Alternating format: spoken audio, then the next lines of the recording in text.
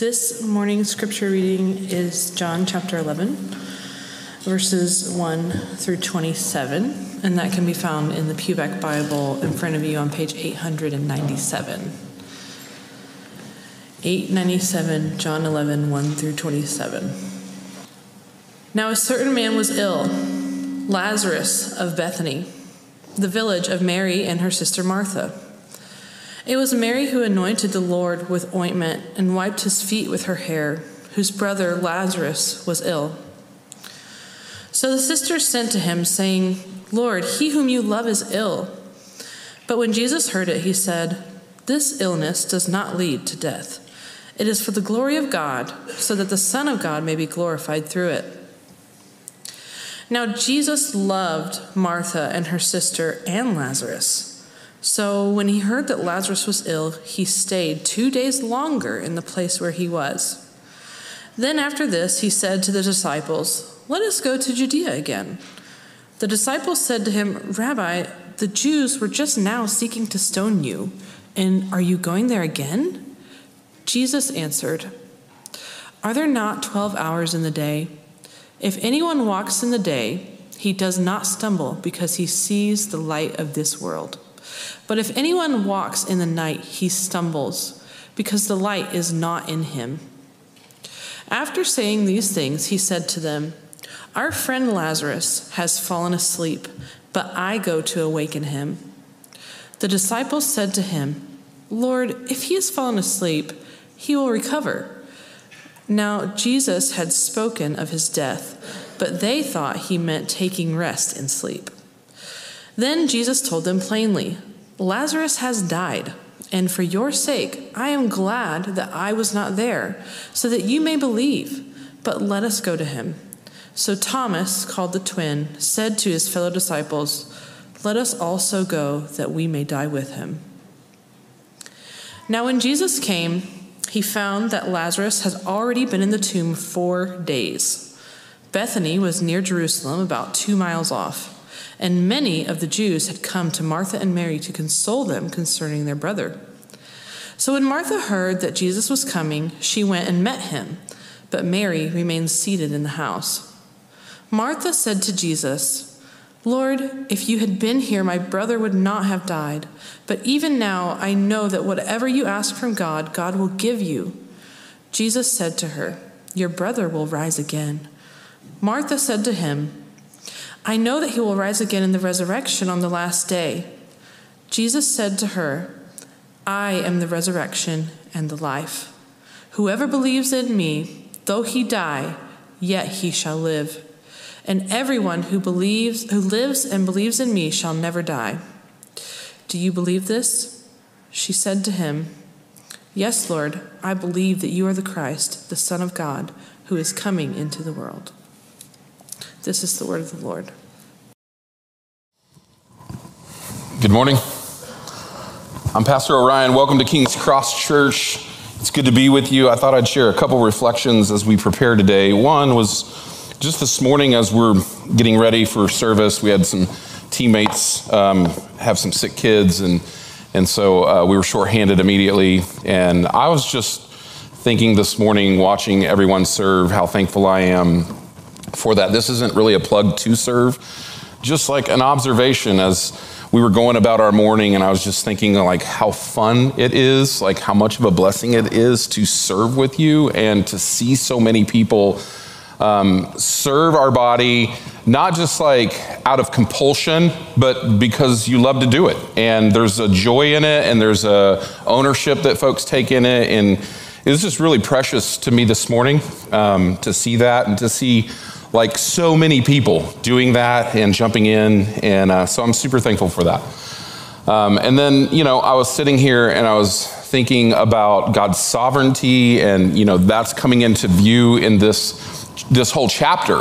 And then I was sitting here and I was watching the rhythm guitar just go blank. I don't know if some of y'all caught that, but I'm just sitting there and I'm like, should I go up there and help him? There's a cable missing. I don't know what's wrong, And then probably because of daylight savings time, and congratulations, you've navigated that well this morning. like some light came in this window over here, and I don't know if you saw me, but I was like a Smurf. Like I was just lit up, blue. I was like, wow, like people are gonna think I'm really holy or weird this morning.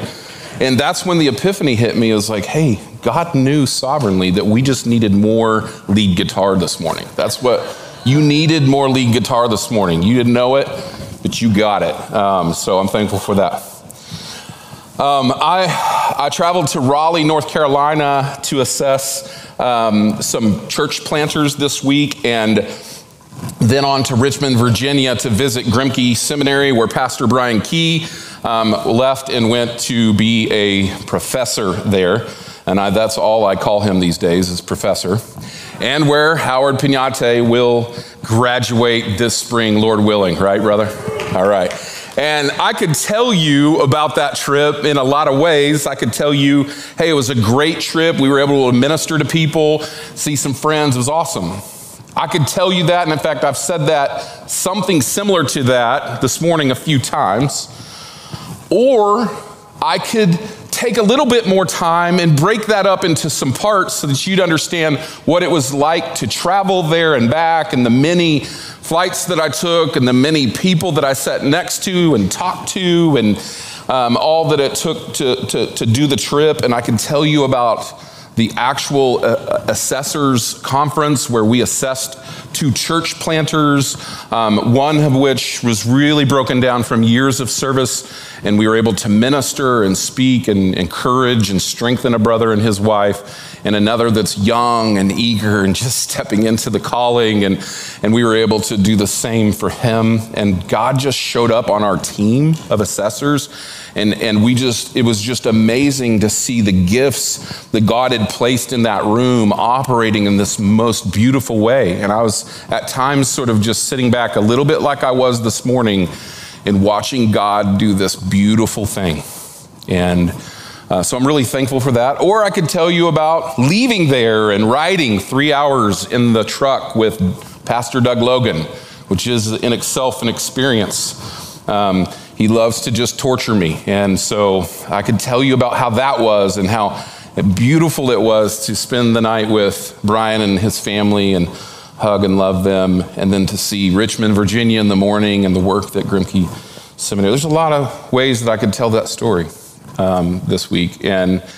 And this text this morning that we've heard is a little bit like that. This chapter itself is like that. Now, I love sometimes preaching a whole chapter. You know this. Like, I love to preach a whole chapter because at 30,000 feet, sometimes a chapter is so beautiful at that view. And then we go down in and we mine out the gold nuggets of it, and that's a sermon. Sometimes we do that here. But this week, this chapter 11, I don't want to do that to it. I don't want to fly through it. I want to slow down. We want to do it in a few sermons. Because there's so much here that if we just jump to the, Lazarus at the end of the story, then we're going to lose so much of the beauty that God has for us here. So we're going to slow down a bit. We're going to work through chapter 11, and we're going to see all that God has for us this morning. That's what we want to do. Of the 4 Gospels, this book is the most theological. It's full of profound truth, propositional truth. It's full of absolute truth. Like John's very clear as he writes about Christ and the history of Christ on earth. But as we come to chapter 11, we come to a narrative of something that happens, and it's an account of a miracle, and it takes up the whole chapter, a long chapter, and so it's beauty and it's approachability. It's historically just sort of looked at as these 2 phases of theology coming together with humanity. J.C. Ryle says this: for grandeur and simplicity, for pathos and solemnity, nothing was ever written like it. It's a pretty amazing statement from this guy, Ryle, who's saying that the chapter is super packed with things that will wow us and things that will draw us into a reverent response to God. Things that are just super fantastic and things that will just really cause us deep reverence and spirituality in Christ. It is the account of the miracle of Christ raising Lazarus from the dead. And while the story is familiar to us in its detail, it's so rich. John's purpose, we know by now in this chapter, in this book, is to present Jesus Christ so that you might believe. That believing you might have life in his name. And so there's an apologetic here for us to believe again in Jesus Christ. There's this evangelistic purpose that by believing in Christ, you will live an eternal life with Christ. And so we come to this story. It is the last public miracle. It's John's exclamation point on his gospel. It's not found in another. And there's another miracle that happens in the garden when Jesus heals the ear. But this is the last one in public. This is the big exclamation point, the public final miracle. And today we're going to hear the narrative of this miracle. And we're going to hopefully feel very close to Jesus. Feel very close to him in his sorrow and in his relationship with these folks. You should feel that. You should feel the closeness of Christ. And you should see invading the richness of his miraculousness, his otherness, his holiness. You should feel both of those things as God's word strengthens us today. So let's jump in, but let me pray before we do that. Father in heaven, we come to your word today, and Lord, unlike last week, we approach your word today hearing more of an unfamiliar story, at least not repetitive. It's the only one like it in all of Scripture, and I think our temptation in this hour is not to get carried away with an overblown sense of faith. Our temptation is to listen with half hearts to that which is hard to believe. To let our attention wander to the gap between our faith and a faith that resurrects dead men. We feel that gap today. And God, as we feel that gap today and the next few weeks, I know your point is to not cause shame or condemnation or even disappointment in your people. I know your plan is to strengthen our faith. And so God, I ask that you would do that now. Surprise every person under the sound of my voice with what you can do through your word in our lives. Do it for the same reason that you raised Lazarus, for your glory. We pray in your holy name, Jesus. Amen. Verse 1 says this. It says, now a certain man was ill, Lazarus of Bethany, the village of Mary and her sister Martha. It was Mary who anointed the Lord with anointment and wiped his feet with her hair, whose brother Lazarus was ill. So the who, the where, and the what are fairly clear in the setup of the chapter. It's Mary and Martha and Lazarus, Mary's brother, or the sister's brother. And this is a family that's from Bethany. Not Mary, Jesus' mom. Not Mary, James's mom, not Mary Magdalene or the other Mary, right? There's a lot of Marys, and so it's none of them. The place here is that we see in the Gospels is Bethany. That's where they're at. And Bethany's a village that's fairly important to Jesus' life. It's 2 miles outside of Jerusalem. It's on the road to Jericho, and it's at the Mount of Olives. And it's where you find Simon the leper who lived, and Mark 14, and then Mary and Martha and Lazarus, they also lived here.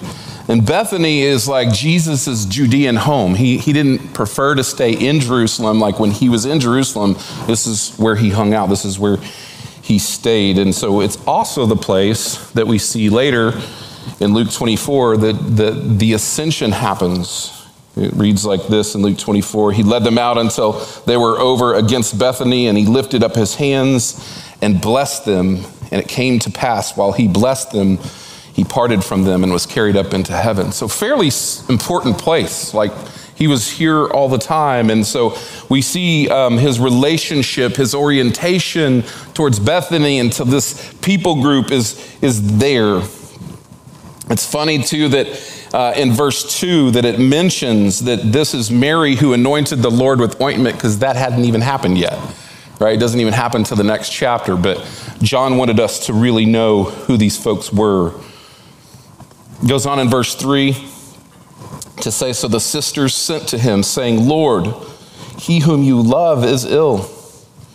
But when Jesus heard it, he said, this illness does not lead to death. It's for the glory of God, so that the Son of God may be glorified through it. Verse 5, now Jesus loved Martha and her sister, right? Like that reads weird. I don't know about you, but Lazarus and Jesus, they're friends, right? Like they're friends. They're really tight. And he's friends with Mary and he's friends with Martha. And I think we don't want to miss that this morning, that they're friends who love each other very much. These aren't just sort of like people that Jesus has met once, right? Like the text mentions their love multiple times already. We barely got started in the story, and we see this love, this relationship that exists. And the sisters say, Lord, the one whom you love is ill. I bet John was like, hey, what about me? I thought I was the disciple that you love. But like, there's something between this group of four people. Like I don't want to read too much into it and make up stuff that's not in Scripture, right? But you can get the sense that this is his Judean home. This is a small village, and there is love between these people. Love, closeness, familiarity. That's the sense that we need to put on today because of what happens next. And what happens is verse 6. Look at verse 6. Look at the first word. So. That word for too long has been forgotten as preachers preached and as people have read this scripture. That means therefore. That's what that word means. Jesus loved Martha and her sister Lazarus. He gets the news of this illness that leads to death. The prognosis is everyone who gets this sickness dies. Jesus, the man you love so much, he's going to die if you don't come. If you don't come, he's going to die. And it pronounces their love again in verse 5, and it says, so, therefore, because Jesus loves this family so much, he's not going to go. Not yet. That should rub up against your theology a little bit. That should rub up against your definition of God's love a little bit today. Because he could go. It was an easy thing for Jesus to go. It was an easy thing for Jesus to not go, to open his mouth and heal him from afar. All of these things could have happened right here, but it says so. Therefore, he did not go. When he heard that Lazarus was ill, he stayed 2 days longer in the place where he was. It's important to see that Jesus does not accept the expectations of some kind of ordinary response of what was happening, and he didn't because of his power and his purpose in this moment. He didn't because of his power and his purpose. He doesn't accept the normal things of this world, the normal news, the normal report. He doesn't accept it because of his power that he possesses and the purpose that he possesses from his Father. He doesn't do that. He isn't saying like, I rebuke that prognosis because anyone with faith never gets sick, right? There's this junk theology that exists mainly in Western cultures that says that if I rebuke and I just don't accept it and I can manifest a healing formulaically, right? Like there's this real sort of evil theology that says, you know what, if you just have enough faith, you wouldn't get sick. Or a kind of theology that sits in hospital rooms and tells surviving spouses that if they had enough faith, their dying spouse wouldn't die. Like that's not what Jesus is doing here. That's not what we're seeing. In fact, we're seeing more of the opposite of that. We're seeing the opposite of that. Let's look at Jesus' words in verse 4. This illness does not lead to death. It is for the glory of God, so that the Son of God may be glorified through it. It's the opposite side of the equation. Rather than having a theology that's built on ideas about faith and healing, right? We get to see the divine purpose in our lives and in our suffering and in our pain and in our sickness and even at times in death. We want to believe in faith that God sometimes heals people for his glory, and we want to be in place to be part of that story. We want that. We want that for our own lives, and that sometimes God doesn't give us the healing that we want, and that too is for his glory. And you might say, hey, well, what about the devil? Doesn't he come to kill and to steal and to destroy? It's like, yes, but all things pass through God's hands. And Luther, I think it was, that said, hey, he's the devil, but he's God's devil. Like, that's the reality that our whole lives in Christ are part of God's sovereign plan. And there are times where things like this happen for God's glory, for his glory, and in God's love. In God's love. The disciples get scared. In verse 8, the disciples said to him, Rabbi, the Jews were just now seeking to stone you.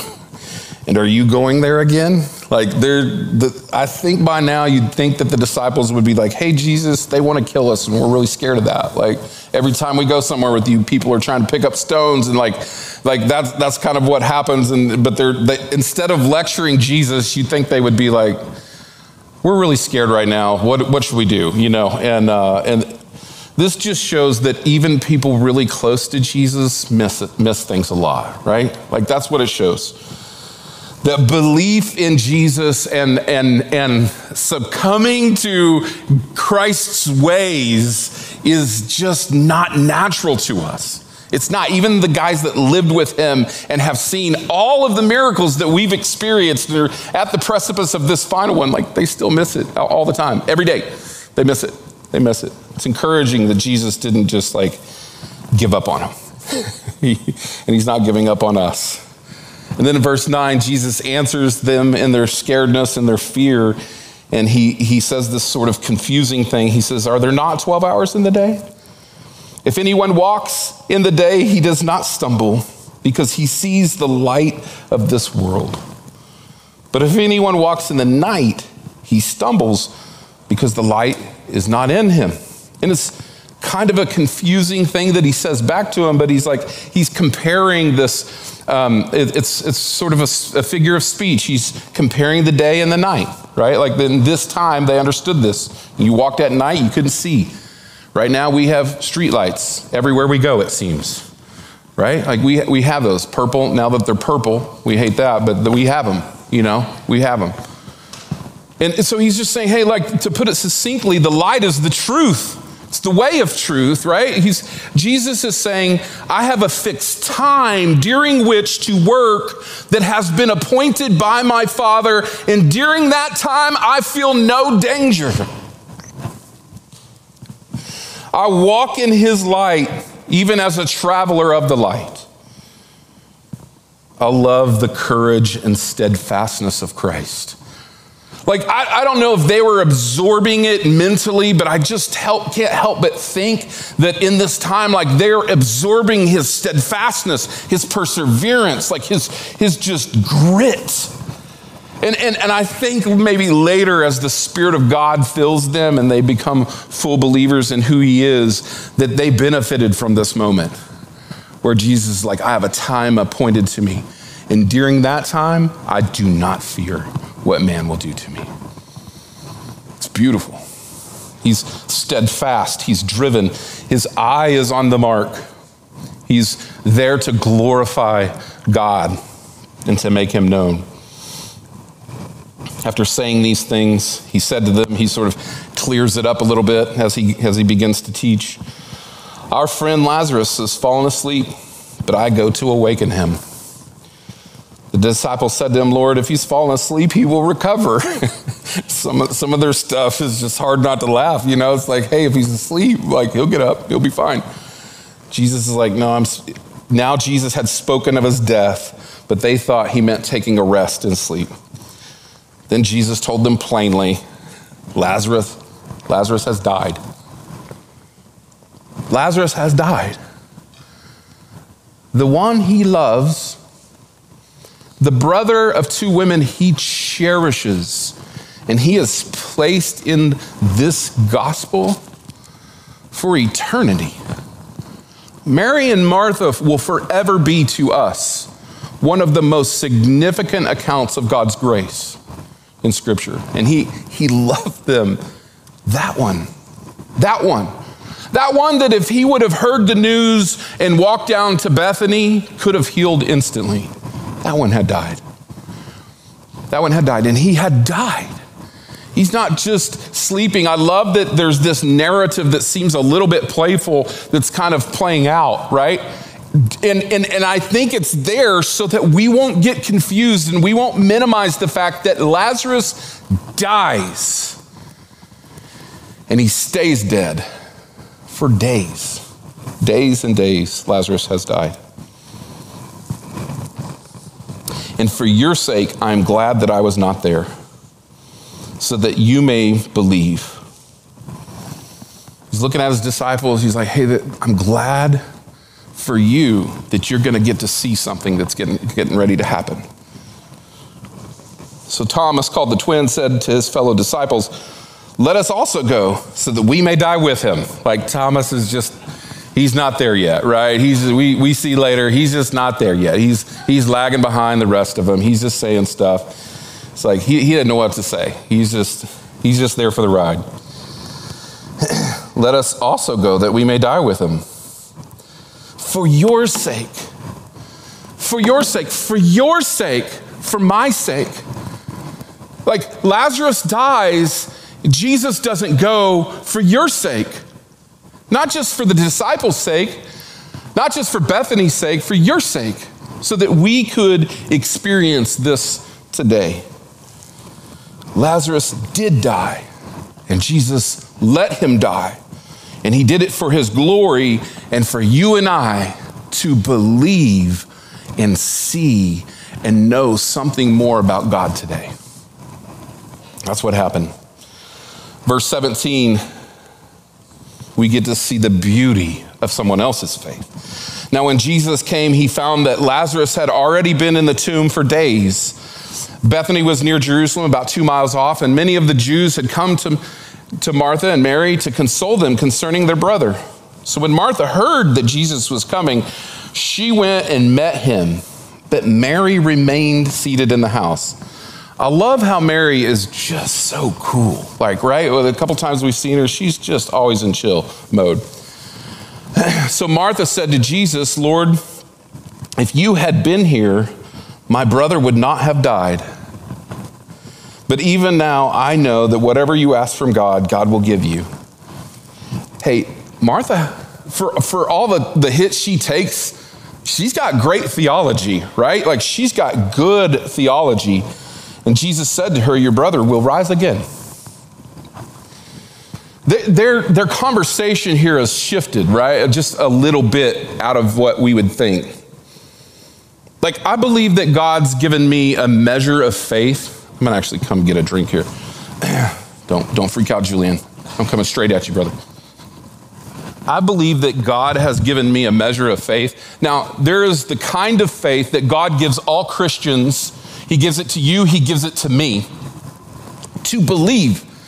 He gives us faith that opens our eyes, that washes our heart, that allows us to see the beauty of Christ. And we're all given that, all of us. If you believe in Jesus, you've been given this measure of faith. And then there's another kind of faith. There's a gift that's a spiritual gift that God gives, that he gives in a certain measure.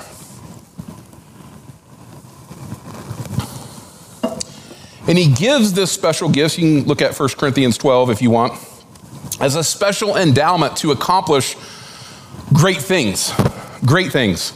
So a person with faith, if you're around that type of a person, they just sort of believe when they're praying that God can heal people emotionally and spiritually.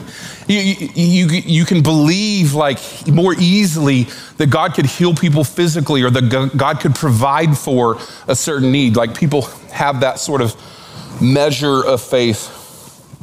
And I feel like I have a good amount of that, though not as much as many people with that gift. And I can believe that God can do anything. Like I really can. Now, I've never prayed to raise the dead. I've thought about it a lot. Martha's view of Jesus is so faith-filled. She believes that to be in the presence of Christ is to be alive. That's what she believes. That's what we just witnessed. She believes that to be in the presence of Jesus is to be alive. She's like, if you were here, he'd be alive. But her theology meets her faith to say that, like, even now, anything that you say, God will hear you. Like her faith is strong, her theology is strong, and I'm like wowed by it. And so like when we get to the next chapter, don't think so lowly of Martha, all right? Like she's got some problems, so do you. But here we have a beautiful exposition of theology from this woman that Jesus loves. Jesus said to her, your brother will rise again. Martha said to him, I know that he will rise again in the resurrection on the last day. Jesus said to her, I am the resurrection and the life. Like she's got her eschatology right. She even knows what her end time stuff looks like, right? And he responds, I am the resurrection and I am the life. Whoever believes in me, though he die, yet shall he live. And whoever lives and believes in me shall never die. Do you believe this? Which we shouldn't read passages like that and not ask ourselves, do I believe that? Is my faith really meeting my theology in who Christ is? That I can see through life's circumstances. Isn't this a weird conversation to have on a road somewhere? Right? Like that through life's circumstances, my faith and my theology are coming together in the person of Christ. And Jesus is like, do you believe? Do you believe that I have come as the Messiah to live this perfect life? Do you believe that I am he who's laying down his life? He asks her that, and she says, yes, Lord. Yes, Lord. It should be all of our responses this morning. I believe that you are the Christ, the Son of God, who is coming into the world.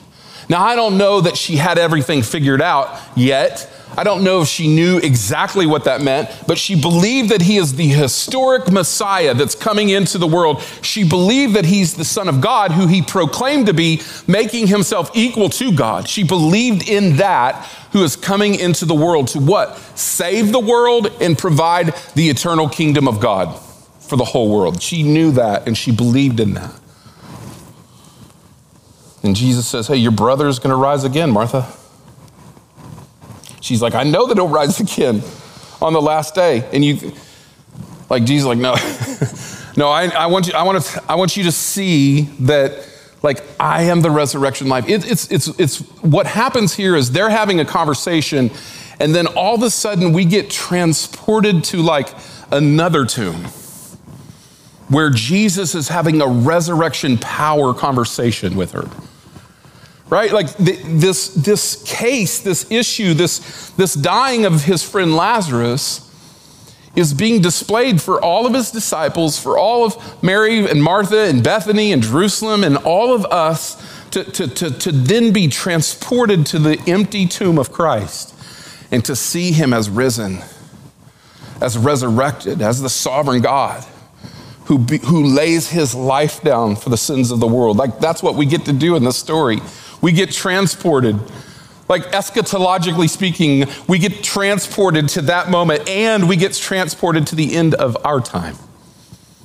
We get transported to the end of your time on earth, where your life is poured out on this earth, and you will meet Christ in person, right? Like that's what we get to see.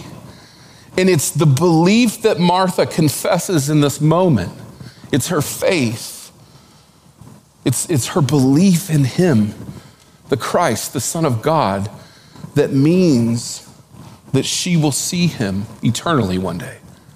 You see, it's so unfortunate that you're going to see, I'm not giving away Howard's sermon next week, that Lazarus is risen from the dead because he has to die again, right? Like that's unfortunate. But the main point of this is for us to see the resurrecting power of Christ. The resurrecting power of Christ. Not just some things about healing. Piper says it this way: what does it mean to believe the glory of God revealed? It means to be satisfied with the glory of God. So glory is revealed through Lazarus' death and being raised. The glory of God is revealed as a demonstration of love, because to be loved is to see more of God, even through pain. And belief is the receiving and the experience of that revelation of the glory of God as your treasure. The Gospel of John is written for this, isn't it? These things are written so that you may believe. These things are written so that you may see the glory of the Son of God. The glory of God revealed. I receive it through faith, and that faith is the experience of the glory of God as my supreme treasure, which is better than life itself. So we see the glory of God, and think of the glory of God as God's public demonstration of his divine attributes. Think of that. So God is making public through his love and through some human pain and suffering more of himself to us to be treasured and received. That's what we're witnessing.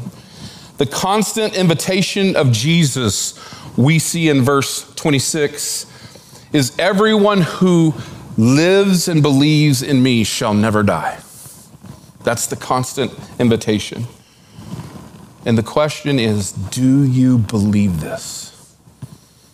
Do you believe this? Jesus is saying this to a woman that he loves deeply while her brother is recently deceased. God's love is always addressing the right topics with us. Even when we want a more obvious conversation with God, Jesus has the words we need. He has the wisdom that we most need, even when we don't know that we need it.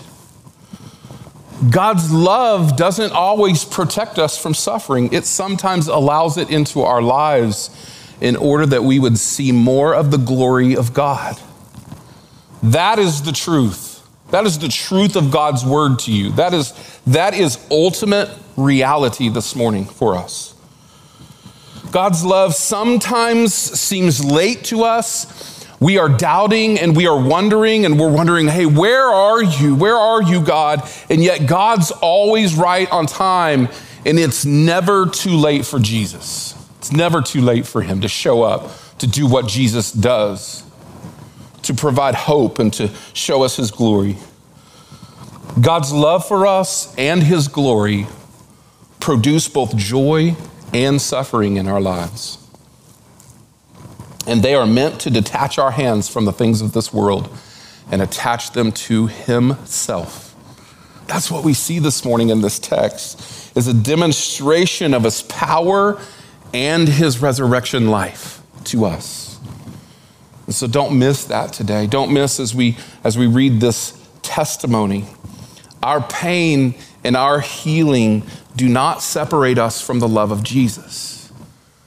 It's why we stop to imagine a bit what it was like to be Lazarus and these women who Jesus loved. He loves them fully. And it does not separate us from the glory of God. in pain, in sickness. God loves us. In our healing and in our health, God loves us. In both, he is working to bring us to a more full understanding of who he is and to produce in us his glory for his name's sake. As he's being lifted up in this gospel, like we see that, but we see the reflection back to our lives. So this morning, the invitation is not just to believe in Christ, but to believe in his closeness and his love in the midst of our pain and suffering. And that he's producing a unique and peculiar kind of glory in us, even when we don't see it. And that he did ascend into heaven in this same place and now sits at the right hand of the Father and he intercedes for you. And you are in him and he is in you. He's no longer miles away and distance away from us. He's actually indwelling us with the same power that raises Lazarus and that he is raised from the dead. You possess resurrection life if your answer to the question of do you believe this is yes. Amen. That is beautiful good news to you this morning and to me. To anyone who's suffering or who is ill or who has somebody who is ill in your life right now, that is good news. That your focus is on God's love and his glory in the midst of that. And my prayer for you today is that you would experience that. That as we come to the table of the Lord's Supper and we partake of the broken bread that represents his body and the juice, his shed blood for the forgiveness of sins, that you would believe in Jesus, the Christ, the Son of God. That you believe in his resurrection power for you. That's my hope. Would you stand with me? Father, we ask this morning that even as you did with Lazarus and you brought him back to life, and as you gave hope and encouragement, as you gave your very presence to these faithful women, Lord, I pray that you do that today to your church here. God, would you encourage us by how much you love us? Like how near you are to us in our pain and in our suffering. Would you encourage us in that? And would you encourage us in who you are and what you've done? That you're near and you're close and yet you're powerful and you're sovereign and you do what you do for your eternal kingdom. And God, we want to be a part of that. Like we want to be in sync with how the kingdom is advancing on this earth. Like we want to be a part of that. And God, so help us where we struggle with what to believe, God, and help us in belief itself, God. Would you strengthen that faith in us today? God, would you haunt us a bit with how you are present in the tough things in our life this week. And how you are able to turn anything to your glory. We pray for that redemption, that kind of power. So stir us up. Help us to think of Martha, and how much she loved you and how she ran to meet you. Lord, we pray that we would do that this week also. In Jesus' name, amen.